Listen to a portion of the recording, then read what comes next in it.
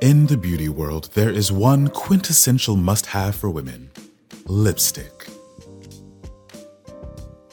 Lipsticks have been an integral part of all women's lives, from neutral shades to bold, statement-making colors like hot red, purple, and even black. When we think of lipstick today, we regard the tube cosmetic as part of our regular makeup routine. Our grandmothers wore it as a rite of passage into womanhood, and the tradition is carried down to where even younger teens have a little bit of pink color in their lip balms. We now rely on professionals that use chemistry and technology to enhance our lips, creating a smoother, fuller base for application, especially as we age.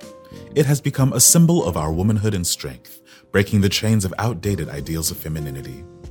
In this episode, we'll examine the history of lipstick, including its storied past and well-deserved notoriety.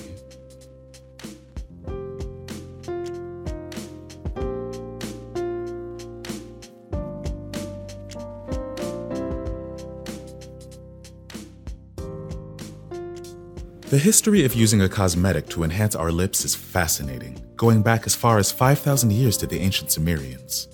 Archaeological evidence shows small containers filled with crushed gems mixed with oils and wax to create the desired effect. Many early cultures believed cosmetics and body paint were spiritual and induced healing.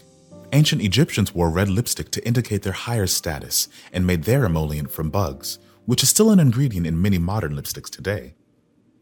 Prostitutes in ancient Greece were required by law to wear red lip pigment to classify their station, and had the dubious privilege of applying a mixture of sheep sweat, crocodile droppings, and red dye. Great Britain's Elizabeth I brought red lip makeup back into vogue during the 1500s, made from a better recipe of beeswax and plant-based red dye.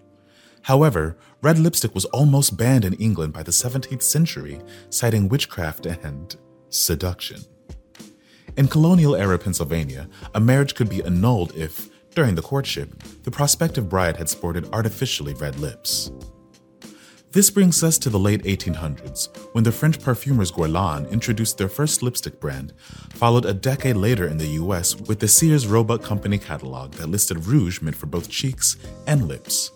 From the late 1890s through 1920, lipstick was born in its now traditional form, as women applied it from a sliding metal tube invented in 1915 by Maurice Levi. Lipstick became a U.S. cause célèbre at the start of the 1920s, inspiring the wrath of society moralists, namely the WCTU, or Women's Christian Temperance Union, who believed only loose women of low morals would use enhancements. Thus began a war against cosmetics, namely lipstick, with the opponents consisting of a group of women who defied convention and fought for the freedom to choose how we present our faces to the world, without censure and without shame. Society women continued to use the enhancing agent, pushing back against the stern moralistic groups. Over time, the defiance of a small group of women spread like wildfire. Each faced a statement as they stood against their critics. Their bravery in fighting for their civil liberty to use cosmetics eventually won the battle in the war against lipstick.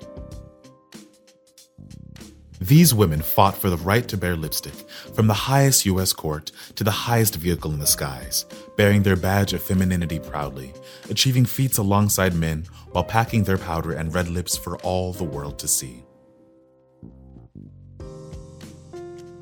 For more beauty tips, trends, blogs, and influencers, go to beautify.com.